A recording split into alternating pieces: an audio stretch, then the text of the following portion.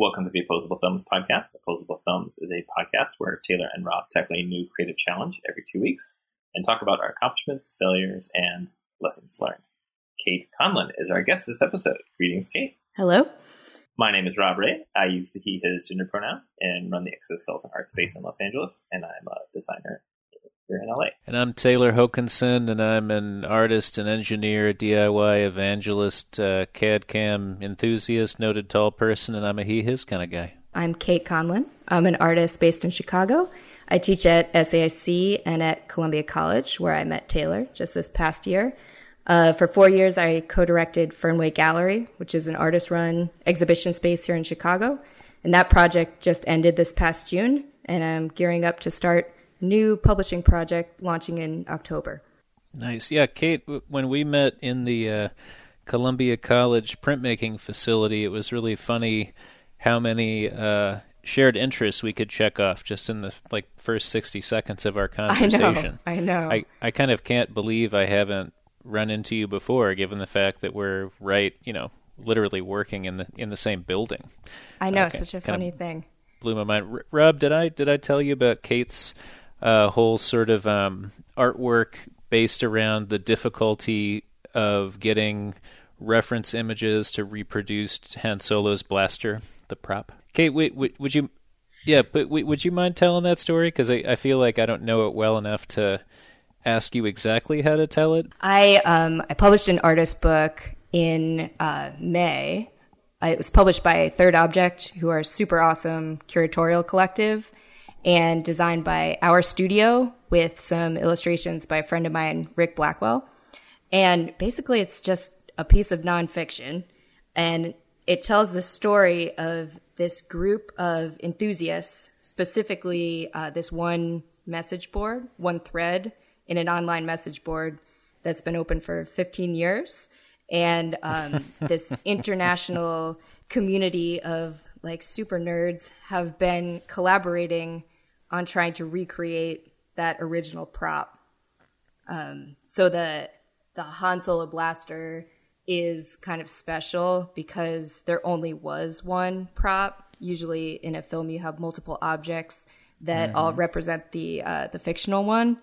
But in this case, there really only was one prop, or maybe there was another one, but in those scenes, probably it wasn't even Han Solo's hands in the shot, so it doesn't count.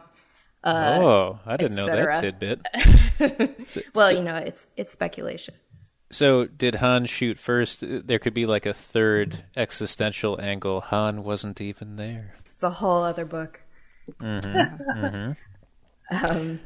Yeah, so anyway, the original object was lost or destroyed pretty much immediately after filming.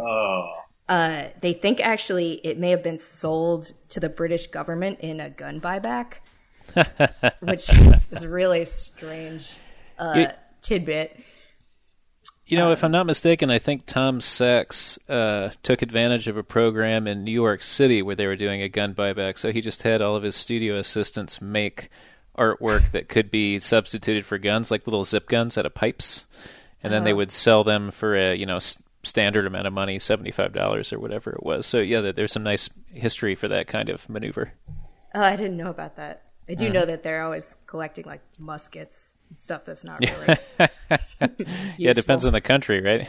Right.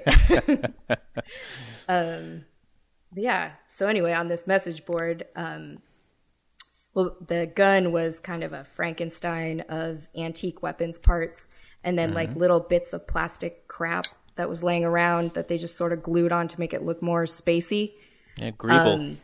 Yeah, exactly. That just gets added to make things look more complex. Right, so these people with very limited reference information have had an unbelievable amount of success figuring out what this object was made of and how it was put together. And they're interested in dimensions to a fraction of a millimeter. They're looking for this kind of impossible accuracy.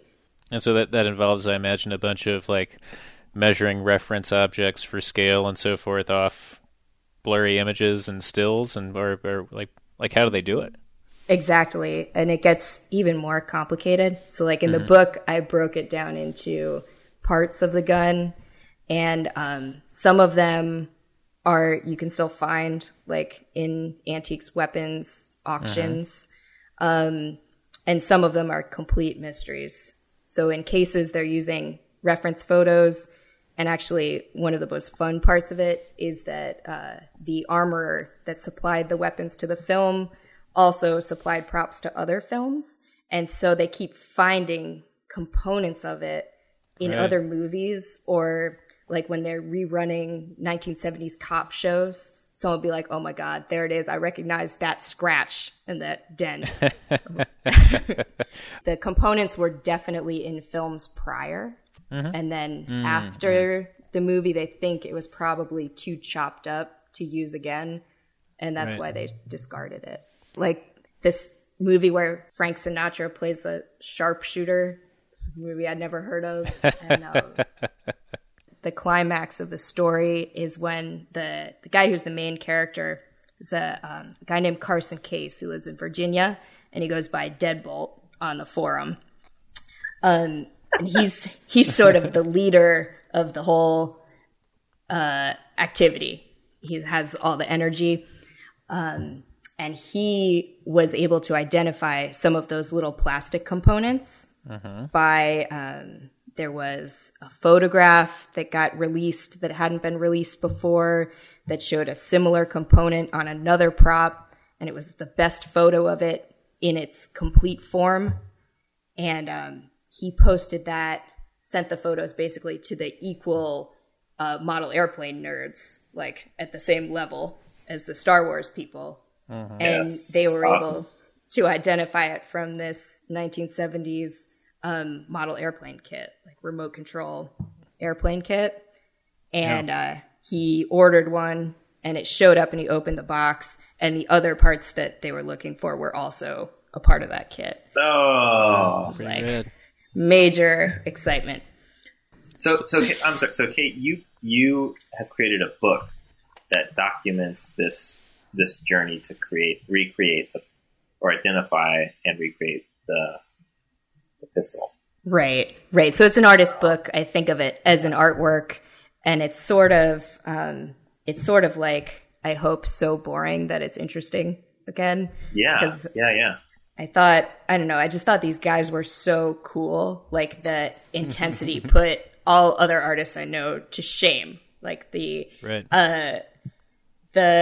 energy and the sort of like dogged persistence was so interesting. And so for a while I was thinking like, oh, what's my thing? I want to do this too. Like I want to have a holy grail quest of my own. And then I realized that it probably wasn't going to happen just by waiting around for it. And so I thought the next best thing I could do with that kind of material is just tell the story with the same kind of intensity and fidelity. Yeah. That's great. Are you familiar at all with John Coster Mullen? Is that mean anything to you? It's familiar. Yeah, I don't think so. He and his son, I think it's primarily his effort, but his son also helps, wrote like a 450-page book called Atomic Bombs, the Top Secret Inside Story of Little Boy and Fat Man. It's sitting right here behind my desk. And he publishes it. It's just like made spiral bound out of Kinko's. At least the copy I have is. And he spent like a good chunk of his life interviewing and like convincing like the Smithsonian to let him in there with like a tape measure and stuff on like completely cataloging the functioning Little Boy and Fat Man bombs and like how they worked and stuff, because all of it was, top secret, and a lot of it still is. And so he's been like working, and he's definitely found like a number of things that like what had been reported from people in the know, like their memory was flawed, and he's like, well, if you look at this, the diameter of this here, it would fit if that was backwards, like he's made all these really interesting discoveries. but there feels like definitely some overlap there of like just that intense research, and also like to unpack this both real and fictional almost item in our heads of like a weapon. So yeah, I don't know. You might enjoy the book. It's I think good. I definitely would. Yeah. It's not too expensive. You can get it on Amazon. At least I did a number of years ago, and it just comes. I think he just prints them up when someone orders one. That is so cool. Yeah, it's good. My copy got wet, sadly, but I'm still holding on to it, even though it's kind of a weird floppy hunk. Yeah, Patton Oswalt had this great piece, I think in Wired, maybe 5 or 10 years ago, talking about how, at least in his generation, being super obsessed with something, first of all, made you a nerd, and then that was, terribly uncool. But then some of the quasi-coolness came from the rarity and the difficulty with which one could obtain the information. So, Kate, do you feel like, is there a sort of Benjaminian aura that you're looking for where it's a group of people that decide that this is super interesting, or is it the amount of time that they've invested in it? Or like, what do you think makes it interesting to you now that so many things are just free for the Googling, Right. Well, definitely the mystery novel kind of aspect is really compelling to me, that forensic story. I was really interested in it from an art perspective, especially as a printmaker, like someone who makes multiples. There's always this sort of paradoxical condition that you have multiple objects that all have equal claim to being the original. Right. So I'm kind of interested in the possibility of two objects having the same essence or aura or whatever. And I've made work before about trying to imagine like identities through time as space-time objects. So I made work about the ship of Theseus paradox, where as did I. Dude, we're like we're like spirit relatives. It's how amazing. Strange. How strange. What is the paradox? It's the idea that you have a ship made from wooden planks, and over time planks start to decay and you have to replace them. Once you've gone all the way through all the planks, do you still have the same ship? And if not, at what point did the original identity get destroyed and this new one was created? Yeah. Okay, right. I've owned some cars that suffered that. There's a variant that just tries to streamline it called my grandfather's axe, which is if you replace the head and then you replace the handle. Although I like the ship better because I feel like it gives you that kind of slow grade. Is 50% the difference? Is it 75 or what? Like the axe one, you kind of think you know the answer more quickly. I made a sculpture of that one too. Oh yeah, cool. Of the axe specifically. Yeah. Super weird. Maybe wait, hang on. Was your dad kind of a rapscallion that spent a lot of time in Florida? No. Doesn't go that far. My dad produced one half sibling that I know of, but it's always riding around in the back of my head that it could just be anybody. Like everybody I meet.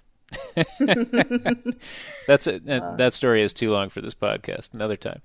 I guess you'll have to keep looking.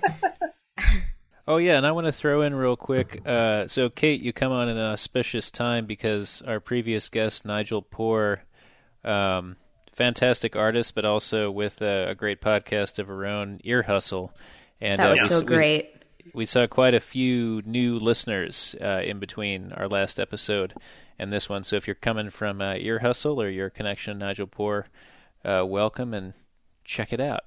Go back and listen to the last 36 episodes. Yeah. I don't know. I'm kind of nervous to go back and listen to number 1, Rob. I suppose I should though.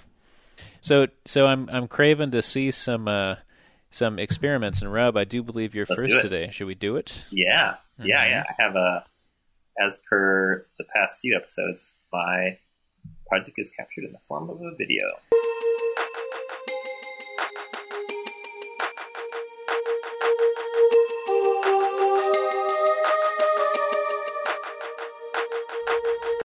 I see a metal box. Looks like maybe has some pieces of paper or like napkins in it, like one of those napkin dispensers. Now I see something happening, like a rubbing of some floor treatment, like outdoor patio masonry. We have a rubbing of, looks like a metal indicator that says gas. So Rob apparently traveled to Europe or something for this this project, making a rubbing, I'm assuming, of some kind of utility cap or something like that. Kate, wouldn't you say this is out of country? I'm at second 22. I mean, just based on what you see so far. Let's see. What do I see in the background? Some green bikes. Yeah, It could be. Those look pretty Euro. Yeah, so he made a rubbing of one of those little metal caps in a municipal area for gas. Mm-hmm. Pretty great one. And then here's one for the water service for Argentina. That's kind of beautiful. For sure. It looks kind of watery. It does. I like the stamped concrete everywhere. Oh, yeah. Oh, the telephone one is amazing. Mm. It's kind of like a cursive along with diamond plate. Now I see lunch. Oh, that agua impression's quite nice. Yeah. Plus, it picks up that grid that forms in the background. So I see lots of traces of the city, traces of signage, and a journey. Yeah, so what do you make of expressing a journey in this way? Like, what direction does that lean you in? It makes me think of touch, experiencing places through touch, and about printmaking in a way. Oh, yeah. I don't follow. I really appreciate that the second half of the video is largely what appear to just to be stills, but there's an audio soundtrack that seems quite important when it comes to how we're supposed to feel about these pieces. You're right. So there's like the sounds of the city and pausing within movement. And our challenge was eavesdropping. Yeah. Thinking about that. Yeah. Maybe it's a pointing to inner workings of the city, to infrastructure. Oh, very good. Yeah, because there's the telephone in there and the water. Oh, I think Nailed it. I think you got it. Nice. Yeah. So then, Kate, do you crave that these prints are then manifest in a sort of gallery setting, or is the work the video? Or the act itself? I do like the video a lot, because that seems like the finding, the collecting seems maybe more important than the resulting objects. Yeah, a friend of the podcast, Chris Riley, who's been gone from Chicago these many years, I think he was doing something about rubbings of his sheets, right? So he would have his bed and, the sort of the site of rest and intimacy and so forth, and he would make rubbings. And, of course, they don't look like anything, and naturally the content was coming from where it had originated as opposed to the aesthetic and so on. Yeah, wow, Rob, it sounds like Kate nailed it pretty hard. You want to talk about it a little bit? Yeah, you guys rocked it. It's so I was in Buenos Aires, and I get that wrong every time, even though I know I'm supposed to pronounce it right. I even got it wrong in the intro of the last podcast.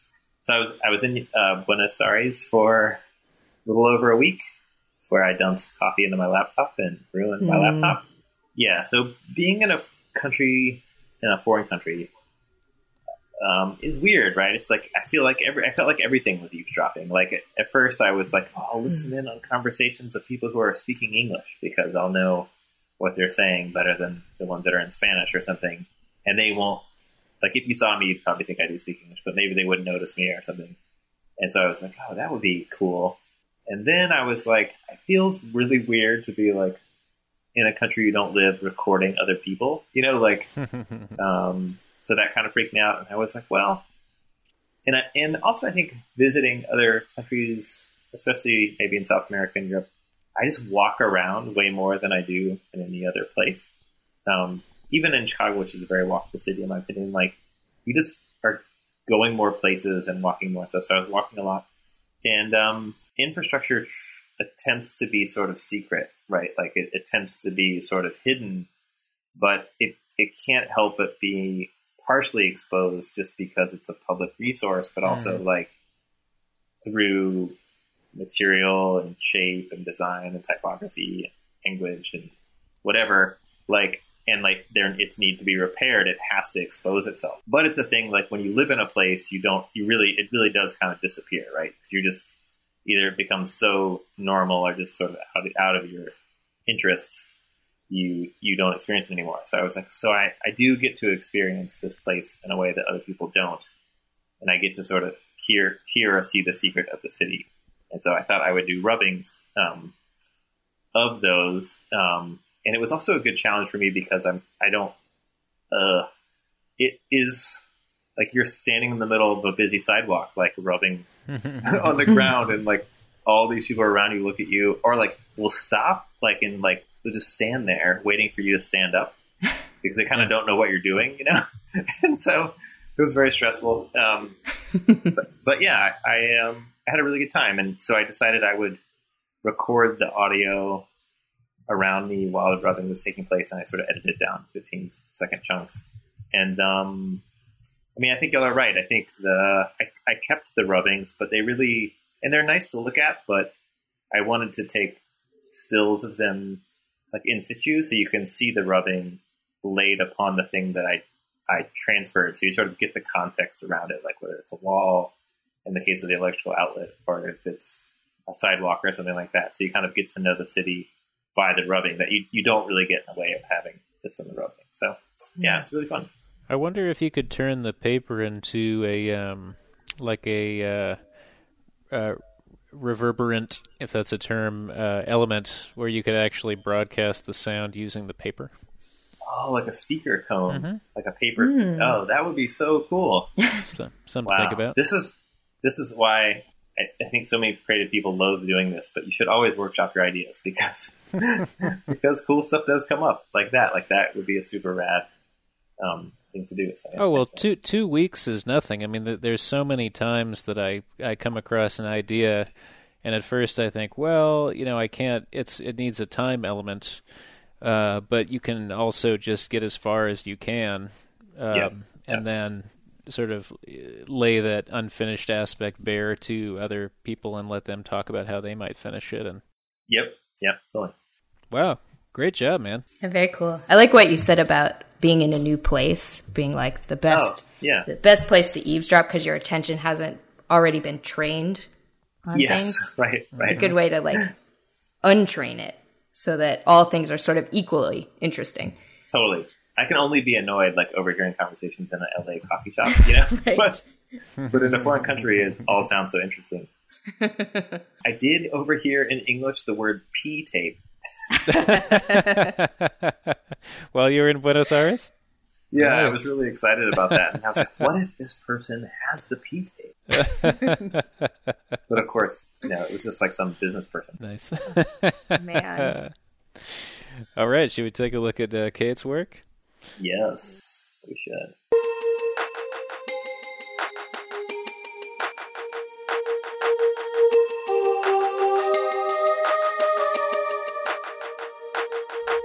So, page number 1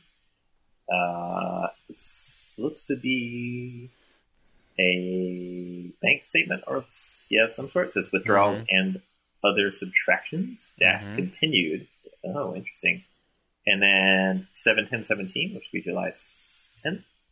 And we see 1, 2, 3, 4, 5 transactions, but one of them has been redacted. And redacted in a really enticing way. I really want to figure out what those little letter tips mean. Redlined.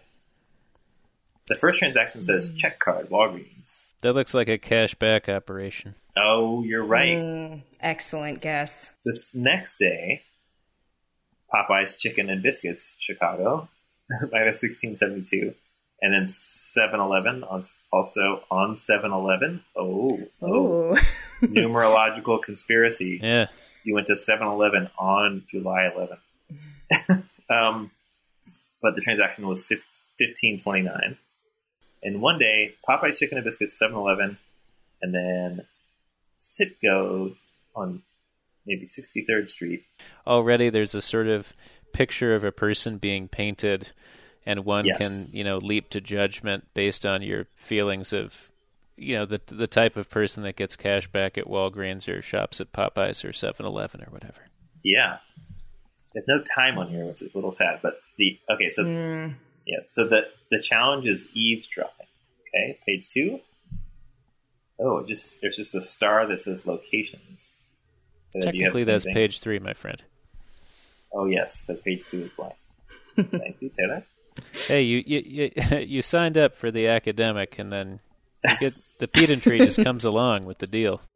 So page 5 says Walgreens and 7-Eleven transactions are labeled with store numbers. Oh, Walgreens 15196 is located at 151 North State Street, first floor, and we have a picture, maybe from Google Street View, of this Walgreens, and that is downtown. Second one is 7-Eleven, is located at 7-Eleven number 33723 is located at 1524 West Taylor Street. Oh, which is not particularly close to the Walgreens, but maybe on someone's way home. It also looks like a more the Google map makes it appear to be a rougher neighborhood, and my recollection of Taylor kind of squares with that, but then there's a Forever Yogurt, which I don't associate with the up-and-coming neighborhood. Okay, so now we're switching over to the streets view as opposed to street view, and you can see that there's something really specific going on here in terms of the visits to locations. So it's labeled, the Citgo transaction is not labeled with a store number. Google Maps shows 4 Citgo locations on 63rd, and a search of the Citgo website shows the Citgo locations are nicknamed rather than numbered. So there seems to be some kind of classification scheme going on that is in dialogue with Google Maps, but also other systems. And so now it's starting to make me wonder, are these purchases that are being made in geographically significant places? For example, are we just hitting every X store along a certain street, or are we trying to do some of that like geo drawing to create a an image from above? And I think all will be revealed. Was it the Zodiac Killer? The Zodiac Killer. Oh, dude, I could go on about the Zodiac Killer forever. That person was so weird, and did so much like unhinged stuff, but still managed to never get caught. Yeah, that one's quite a rabbit hole. There was a whole thing about like he sewed himself a costume, which was like a bag on his head with all these zodiac signs on it, and like just okay. Oh yeah, I remember that one. Are you guys true crime fans? Yes. Yeah, this definitely has a true crime aspect to it. So now we're getting information. What do you see now? So the next page spread says known locations of debit card thief. Yeah. July 9th, 2017. Gene Siskel Film Center, Walgreens, 15196 on State Street, then 7-Eleven. Oh, and then 63rd. So I'm sorry, this is a Google map with stars at 4 locations. The Gene Siskel Film Center, Walgreens, 7-Eleven, and 63rd Citgo. And then there's an unknown Popeyes location, which we don't know the location, but we do know it was a transaction. So we're seeing the transactions we saw on page 1 now mapped. So I'm assuming that we're looking at an unfortunate incident that happened to Kate, who's kind of turning it back around and trying to figure out the nature of her thief. I think you might be right. Oh, fantastic! So now, as we scroll down, we're looking in the routes section, which is perhaps an attempt to recreate the stops of a particular day. In this case, 2 days. So, potential order of events: Bank of America could not provide me with timestamps for transactions more than 5 days old. So, I really appreciate the ultra specificity in terms of when we're seeing, something that's proofable versus when we're seeing an estimation. I spent some time with some very confused Bank of America customer service representatives. Yeah, I remember I used to work in a call bank. Kate, have you ever worked in a call bank? I have not. It's, as you might imagine, weird it's requests. Well, it's just completely soul crushing, right? But then, so depending on who, so there's two kinds of personalities that work at the call bank, right? There's those that are not there for life and that are just delighted when they get thrown a curveball, and then which was me. And then there's people that are like, please do not make my day. Like, don't make me come out of this just stupor that allows me to get through the day in this horrifying job, you know? Right. I was working at McMaster-Carr, Industrial Supplies. Oh, wait, Taylor, before you do that, can we Yeah. get your McMaster-Carr voice? Oh, Yeah, let's hear it. McMaster-Carr, this is Taylor. Yes. That's good.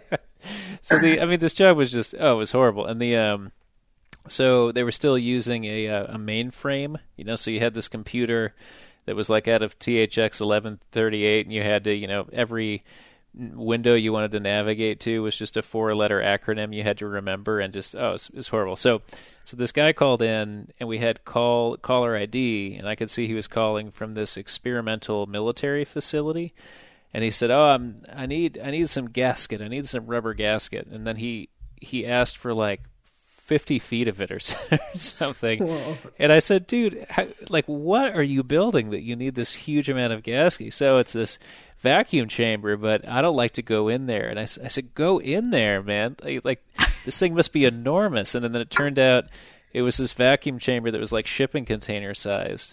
And they would put corpses inside of it in different states of dress and like find out when their eyeballs blew out or something based on their uniform. And so this dude was like scared of it and didn't want to go inside, but he was the one that had to maintain it. So I loved that kind of stuff, but I really got the impression with some of my coworkers that just anything that brought them out of this Zen meditation was just horrifying to them. So I can totally imagine some of your BOA people pushing back. Anyway. Yeah. But one person seemed helpful and one was kind of sick of me. Yes. Being like, yeah, but are you sure? Like, I'm sure it's somewhere. Is there anyone else I could talk to? I really like, Kate, you have a sentence here that says, this information is available somewhere, but I am unable to find it. Gotta be, right? I see. So one of the potential routes is by car that you've outlined, and then the other one is by train. Seeing if you can glue the... Oh, yes. You could possibly glue the routes together either way, I suppose. Oh, okay. I'm catching up with you here, Rob. So, yeah, there's potential one-day route, travel on foot from Gene Siskel to Walgreens, car to 7-Eleven, and car to 63rd, which is considerably further south than the other things that are happening downtown. That's around Hyde Park, which non-Chicagoans might know as Obama has a house there and so forth. Which makes it sound rather Tony. Hyde Park has a lot of housing disparity for sure. And then there's another potential route that describes how this is all done without a car. So the pink line and the red line do seem like possible routes for sure. This is so thorough, man. I love it. Yeah, this is great. Oh, but it could be the red line and, the bus. Oh, the bus. Yeah. The 157. I'm just going to assume in advance that you've spoken with the 157 bus drivers of those routes. Oh, Rob, scroll down. We're getting to purchases. I have to know. I must know. Oh. A $100 Ventra top-up. So, I mean, that's definitely... So, Ventra is the current... Chicago is in love, as we all know, with privatizing a public service and then immediately spending all that money and then being in servitude for 20 years or more. Do you guys find that to be accurate? Yes, sir.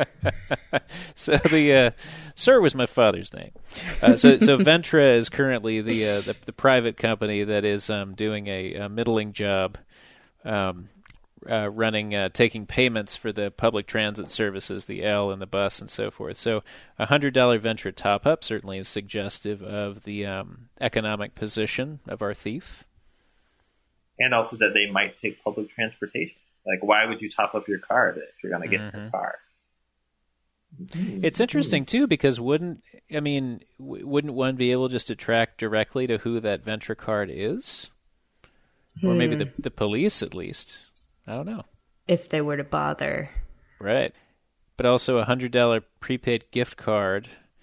Yep. Which is just generic, and then a Walgreens $100 card. So this is somebody who, probably it's not like they're going out and buying fancy stuff or whatever. They're going out to eat. They're going out to buy gift cards at some place that's known for essentials and toilet paper and whatever. So it does paint an interesting picture of. I mean, the word thief is so reductive, right? Yes. Well, I've had a similar experience to this journey, and I learned something about the gift, about all three of these possible cards, and that you can sell them for cash below face value. Good point. So we can't assume that this is for personal use. Interesting. Yeah, so you sell it for $70 or whatever. Exactly. Yeah. And then I bought it. I got $30 of value out of it if it isn't turned off. Mm-hmm. Okay. Well, See, I was about to go all bleeding heart, and then you talked me out of it, Rob. Yes. Oh, nice. But now we get to find out the food. And I think this is so good. Oh my gosh. Oh my gosh. Okay, so the Popeyes charge is $16.72. Mm-hmm. In sales tax on fast food, we see in Chicago is 10.25%. Which means high. The pre-tax price, I'm not doing this math. This math is all very well documented.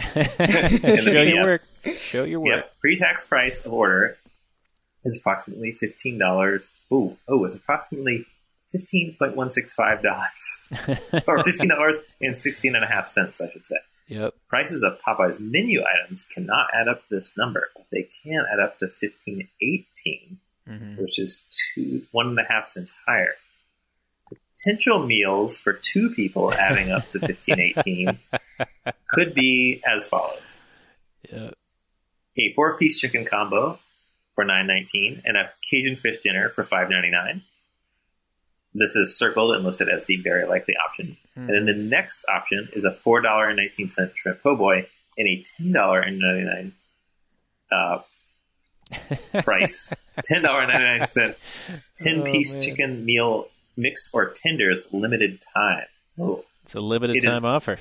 Limited time offer. It also seems a little anomalous to have gotten so much chicken and only a little bit of shrimp. Yes. And then it says on here, the people. Yes, that's true. If it was a kid. Okay, so it is only possible to arrive at a sum ending in 8 cents by ordering exactly 2 items.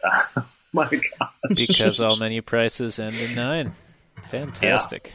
Yeah. Wow. So that's the most exciting part. I'm imagining Kate sitting in a dark room with red yarn traveling between like scraps of paper on the wall. Yeah, what is that called? A crazy wall, right? It should be. Yeah. No, this is great. Yeah, because I also imagine Kate watching The Wire and dissecting all the anomalies. Yeah. And the TV editing. Because, Rob, we could really go around and around about this, right? Because this could be somebody, I mean, they could certainly just be buying something to eat immediately and then something to take home. Right? Right. Yeah, good point. Yep. And then, so if you were to go into Popeyes, depending on the time of day, it might be a lunch and a dinner. So the 4-piece chicken combo, well, but that one's so much more expensive. I don't know. Is there more food in the Cajun fish dinner or the 4-piece chicken combo? Right. Yeah, I don't know. But it kind of seemed like there were 2 full meals because you couldn't really get there with a meal and a side because you could only choose 2 things. In order for the math to work out.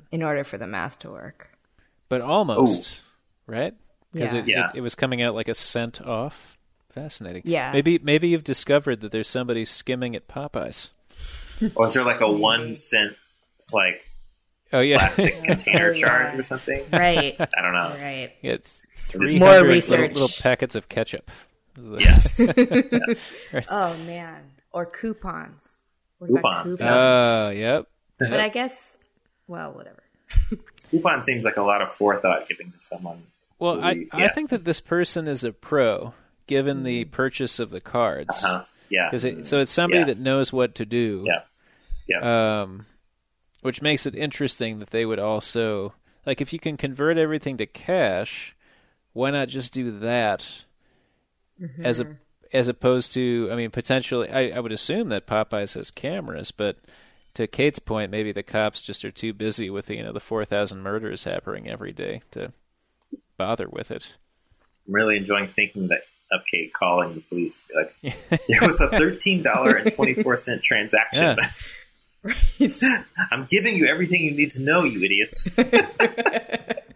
So, Rob, I'm looking at the 7-Eleven and Citgo page. Yes, Are you there? me too. Yep. So 7-Eleven, 1526. So she figures out the approximate pre-sales tax. Although I have to wonder, does 7-Eleven charge different taxes based on whether they're food items or not? Right. Or liquor? Yeah. Right, hard to tell. Or Indeed. Cigarettes? Yeah. Can you buy cigarettes for $15.26? That's Geez, not, I have no bet idea you what the can price at of this the pack point. is. I think they're going crazy Yeah. Yeah, I with don't know. the syntax. But yeah, so Kate points out aptly that you can rule out expensive items, but then because there's so many little funky items, it's impossible for her to really figure out where those limits would be. It's a cold case. Oh, It is. So we've got two transactions, one at 7-Eleven, which is roughly $13, and one at Citgo, which is roughly $11. Okay, Yep. That's a tough one. Yeah, that's tough. Well, so one thing I remember hearing about, I think once somebody tried to use my credit card to buy a trip from Paris to Mexico, Wow. or vice versa, and I'd lost the car in Detroit somewhere and just dragged my feet. I was commuting there for a gig, and I just never got around to fixing it up. And so what they would do was go to a website that sort of infamously had you could buy something for $1. So it would be some kind of magazine trial or something like that. And these are known as carding sites because once you verified that it would go through, then you would instantly go and try to make a giant purchase, which maybe was more likely because you had tested it. But then it became so common that the credit card companies, if they would see that pattern of $1 and then thousands of dollars, it would just instantly decline. Yeah. And so it makes me wonder. Although I don't know, it's Popeyes and 7-Eleven and Citgo just seem to be really kind of standard charges. But I don't know, Rob, when was the last time you spent $12 on gas? Yeah, it wouldn't be gas. That's what made me. I was trying to think about that. Actually, there have been definitely times in my life where I bought a gallon or two of gas, but not with someone else's money. Not with someone else's yeah, if you're money. hurting, yeah. Interesting. And with someone else's money, I would fill my tank up.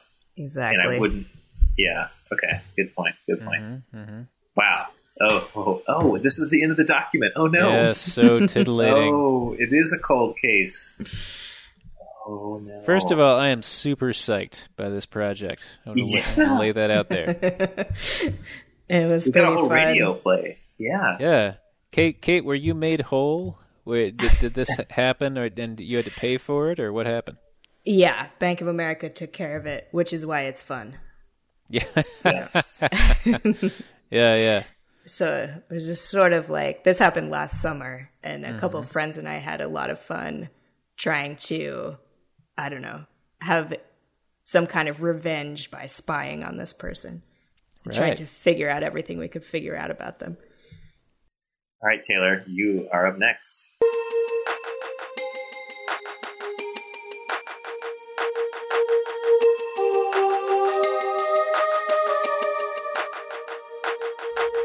So take a look at these pictures. I want to talk to you guys about them afterwards. So there's the technical element will largely be laid bare, but there's a layer to it that is in no way embodied by the work.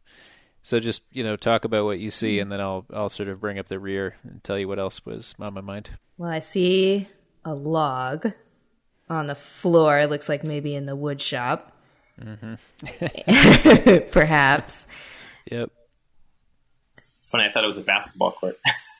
Oh, It does look I was like, "There's a log in a basketball court." It's just a awesome. wood floor with that thinner strip than I feel like you typically see in the home. I guess that just looks familiar to me. Yep. You get it. Oh, image number 2. Yeah, definitely wood shop, because now we see a large bandsaw There's a bandsaw on the basketball court. Yes. It's the new craze. My indie band. Yeah, bandsaw on the basketball court. And we see what looks to be a bandsawed log where you took all the bark off by sort of turning it, 15 degrees or so each turn, and then went through the bandsaw with it. So it's been debarked, I guess is the best way to put it. It looks beautiful. Yep. Oh, okay. So I see now on the end of the log a plate being attached with like a receiving threaded area in the center, like it might be about to get a handle or something screwed into it. Yeah, it's like if a plunger was cast iron. You're right. This would be like what the plunger looks like. But I have a guess that we may see some wood turning, only because Taylor had done a wood turning project in the past, and I then saw a similar thing put on to a log by a YouTube person who was doing the same thing. And this might be the thing that like you hold the wood in a lathe with. We have an action shot of the log on the lathe. It looks like mid-planed into a cylindrical form. Yeah, and is that the cutting? I think of a wood turning, like I don't know what you call those tools, turning tools. I don't know, the like knifey thing that you use to scrape the wood when it turns. We're seeing lots of bumps. I don't know, Kate. How would you describe like the cut? Yeah, so like the ridges, maybe the result of the chisel. Yes, moving back and forth. Yes, yeah. The next image, those ridges have been largely smoothed, and we see a couple of gouge, like deep cuts, and a couple or deeper cuts, maybe. Yeah, looking good. It's shorter now. Looks like image 6. Yep. Half of it has been cut off, maybe through that incision that we saw in the last photo. That's probably, I think that's like 18 inches or 20 inches. Any sense of how long that log is at this point? Yeah, hard to say.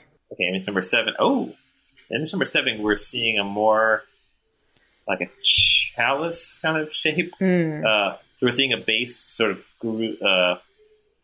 close to the end of the lathe where it's mounted with a chuck.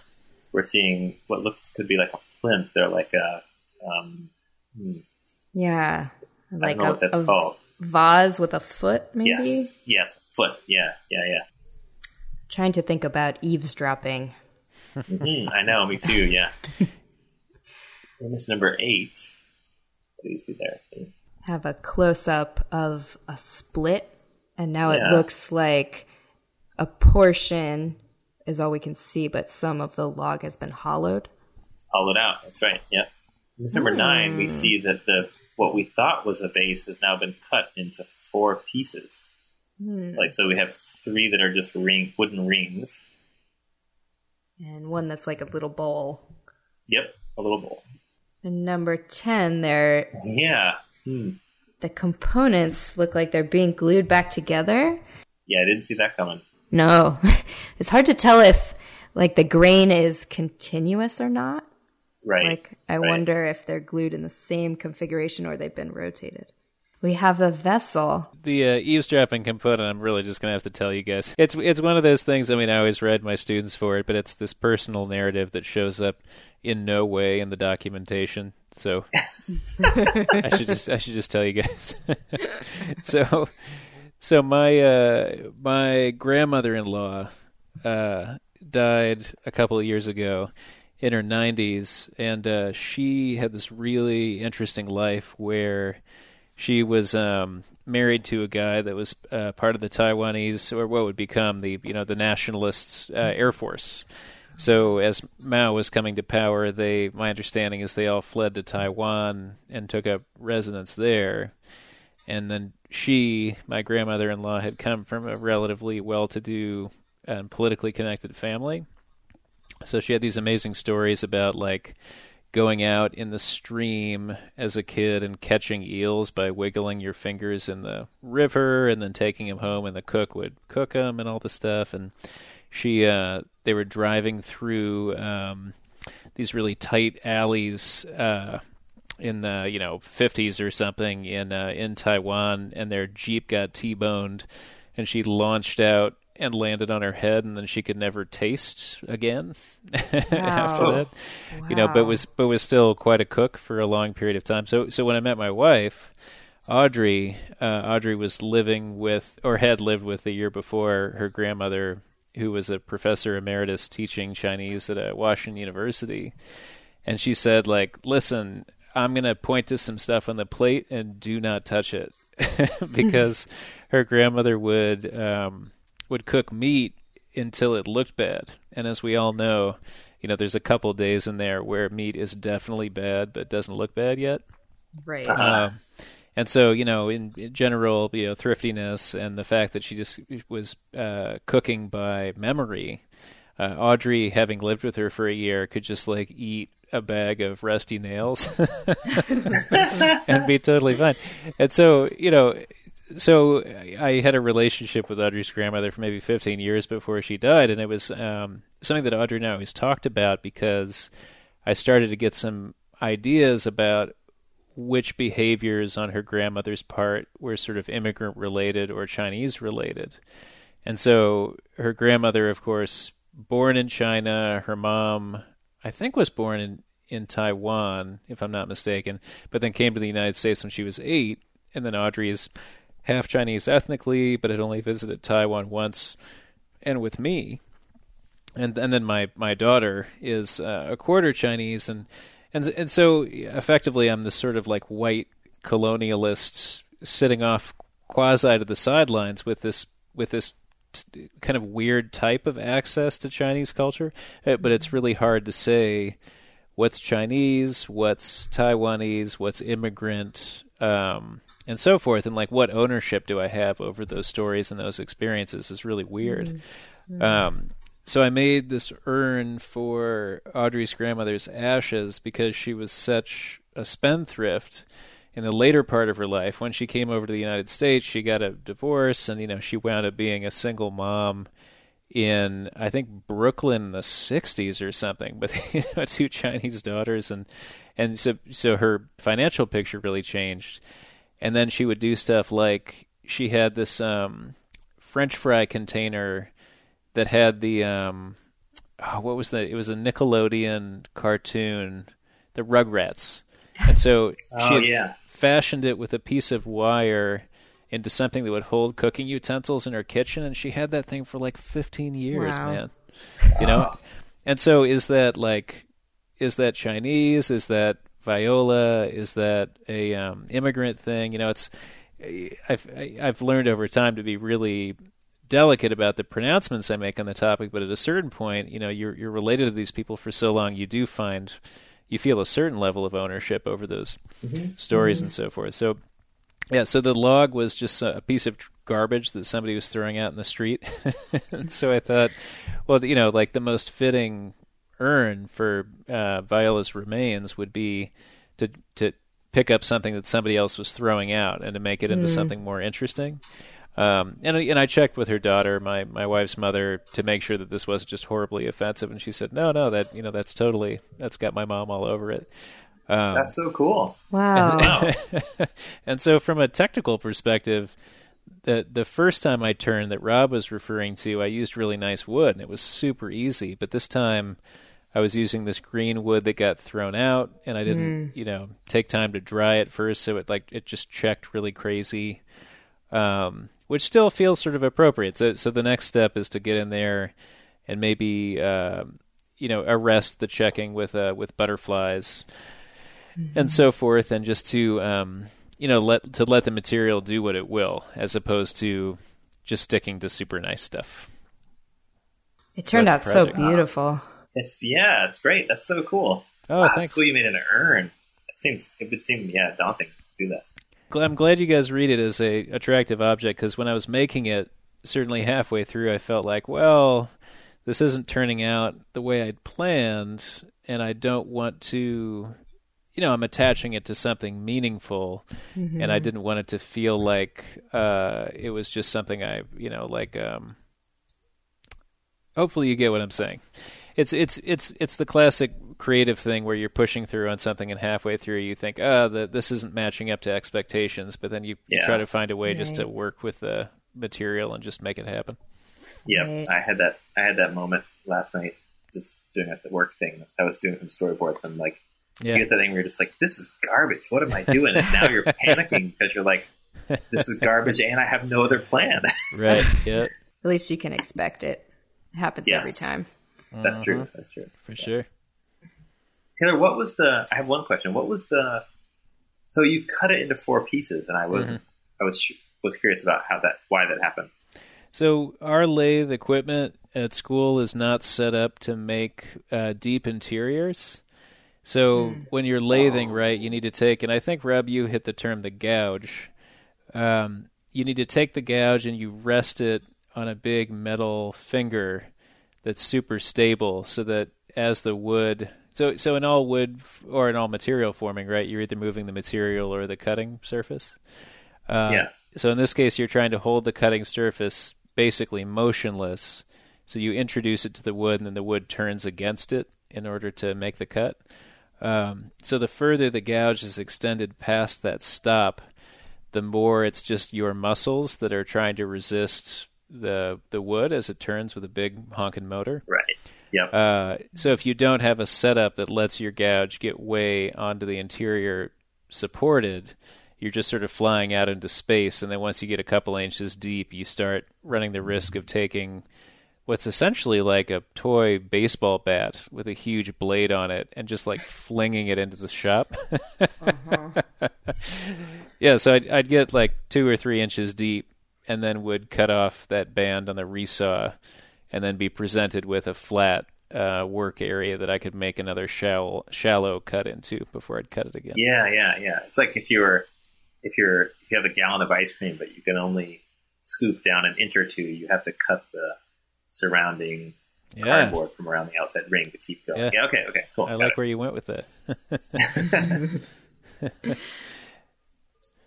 Yeah, so that's my tale. Awesome. Wow. You can find photos of our finished projects over at our project site called projects.opposablepodcast.com. We also have links in our show notes, and they're usually chock full of awesome things. And we also post cool stuff to our Instagram account, which is opposable_podcast. If you share a podcast episode on social media, or rate us on iTunes, or do some other cool thing to let people know about the podcast, we will mail you an Opposable Thumbs sticker. So do that, and we'll mail you a sticker. Just contact us on Instagram, which again is opposable_podcast, or at our email address, which is opposablepodcast@gmail.com. The sticker is awesome. It's our 2 Neon Thumb Wrestlers logo. It's created by the mighty Wolf Mask in the UK. You can check out his other cool art at wolfmaskart.co.uk. He has lots of many great gruesome-looking pizza slices, though. I always like. We have Patreon supporters. We'd like to give a shout out to Blondie Hacks, Nick Kantar, and Walter Pretendu. They're our top Patreon supporters. Thank you, Blondie Hacks, Nick, and Walter. If you'd like to join them in the League of Patreon supporter badasses, please go to patreon.com/opposablefilms to sponsor us. And anything you can donate super helps keeps the podcast chugging along. Our podcast is dedicated to providing harassment-free experience to everyone, regardless of race, gender, age, sexual orientation, disability, physical appearance, body size, knowledge of subject matter, or religion, or lack thereof. We actively support an inclusive environment, and we want you to be a part of it. You can check out our full code of conduct over at our site. Guest Kate, do you have anything that you wanted to share, like links or promotion of things, shows coming up? Well, I've been jurying the Chicago Art Book Fair, which is happening in November 16th to 18th. It'll be the second year, and last year was so fun. There was such an awesome community and selection of independent publishers from all over the country. It was a great success last year, and it's happening again in November. Oh, that's cool. Nice. Do you know what the location is going to be? Yes, it's at the Athletic Association Yes. The Chicago Athletic Association downtown. The two things that I've got, I've been really into immersion blenders. Oh man, I have a child that I need to get vegetables into, and I've been making spaghetti sauces with a lot of undesirable, at least to her, elements that go down the pipe super smooth in sauce form. So I want to get everyone on that tip, and then I was just writing something for a class I'm teaching in fall for freshmen. And I found this great comic by do you guys know The Oatmeal? No. Yes. Matthew Inman? I'm throwing, Matthew Inman. I'm throwing this link up. And for a while, and Kate, you probably recall, but Columbia sort of struggled with this whole, like, live what you love kind of thing about creativity. And I feel like it's really damaging to young people to have them come in and just say, oh, like, take that thing you love so much and just keep loving it. And then, that's your art career. That'll never work. Yeah, when in fact it's super hard. And so this guy had this great comic about creativity where he talks about, having to take a break from creativity, and then somebody saying, a friend once told me creativity is like breathing. You just exhale, naturally your art product. And then his riposte was, well, you have to breathe in at some point too, or you'll die. And so he talks about, reading and other kinds of just existing and trying to be. I think he manages to make a living on his comic and related endeavors, but of course, a large portion of that is probably really frustrating and really difficult. And I appreciate his willingness to be honest about that. Yeah, he has a number of good books as well, which is cool. Mm-hmm. Mm-hmm. One of them is called 5 Very Good Reasons to Punch a Dolphin in the Mouth. I mean, and I kind of I'm really not into his drawings. I feel like his drawings are terrible. And he admits it to a certain extent. I mean, they really bother me as an artist and an art professor, but I think the ideas that are down in there are great. There's another guy that does one called The Toothpaste, that is similarly terribly drawn, but the ideas are just really hard to resist. If you're interested in having a look at that book we were talking about earlier, yes, there's more information in there for sale at Fernway, FERNWEY.com/DL44, which is the name of the gun. Not just the blaster. Right. And we also just produced a catalog of the past 4 years of Fernway that turned out really beautiful. It has all of the promotional posters we made, all the essays, and then documentation from every show. We did 30 shows. And there's still a couple of those left also at fernway.com. Okay, Kate, we are on tenterhooks. What's the challenge? Okay, so I really enjoyed this one word prompt. So I'm going to give you another one. Mm-hmm. And the word is overkill. Yeah. Oh, yeah. Nice. I was just home with my parents, and my dad said, if it's worth doing, it's worth overdoing. Yeah, for sure. It's kind of a family motto. So, that's a really good motto. I hope you have fun with it. Kate, I'm not sure if you're familiar with Rob and my work, but that there's a natural Rob, right. That's pretty accurate for you and me, wouldn't you say, Rob? We're prone, yeah. We're prone to that. Just really take it all the way. Nice. Oh man, we can do it for sure. Yeah, I'm ready. Ooh. Well, excellent. Yes, Kate, thank you so much. Your project was the bomb. It was the bomb, for real. Thank you, guys. This was so much fun. Yeah. So I have to ask, do you have any, did you lose your card, or how did it disappear? Got it out of my bag, was watching a movie at the Gene Siskel. Oh my gosh. Somehow, it started at the Gene Siskel. That's where I was. Yeah. Wow. Kate, thank you so much. Your project was super, super great. Yep. Oh, good. I'm so happy.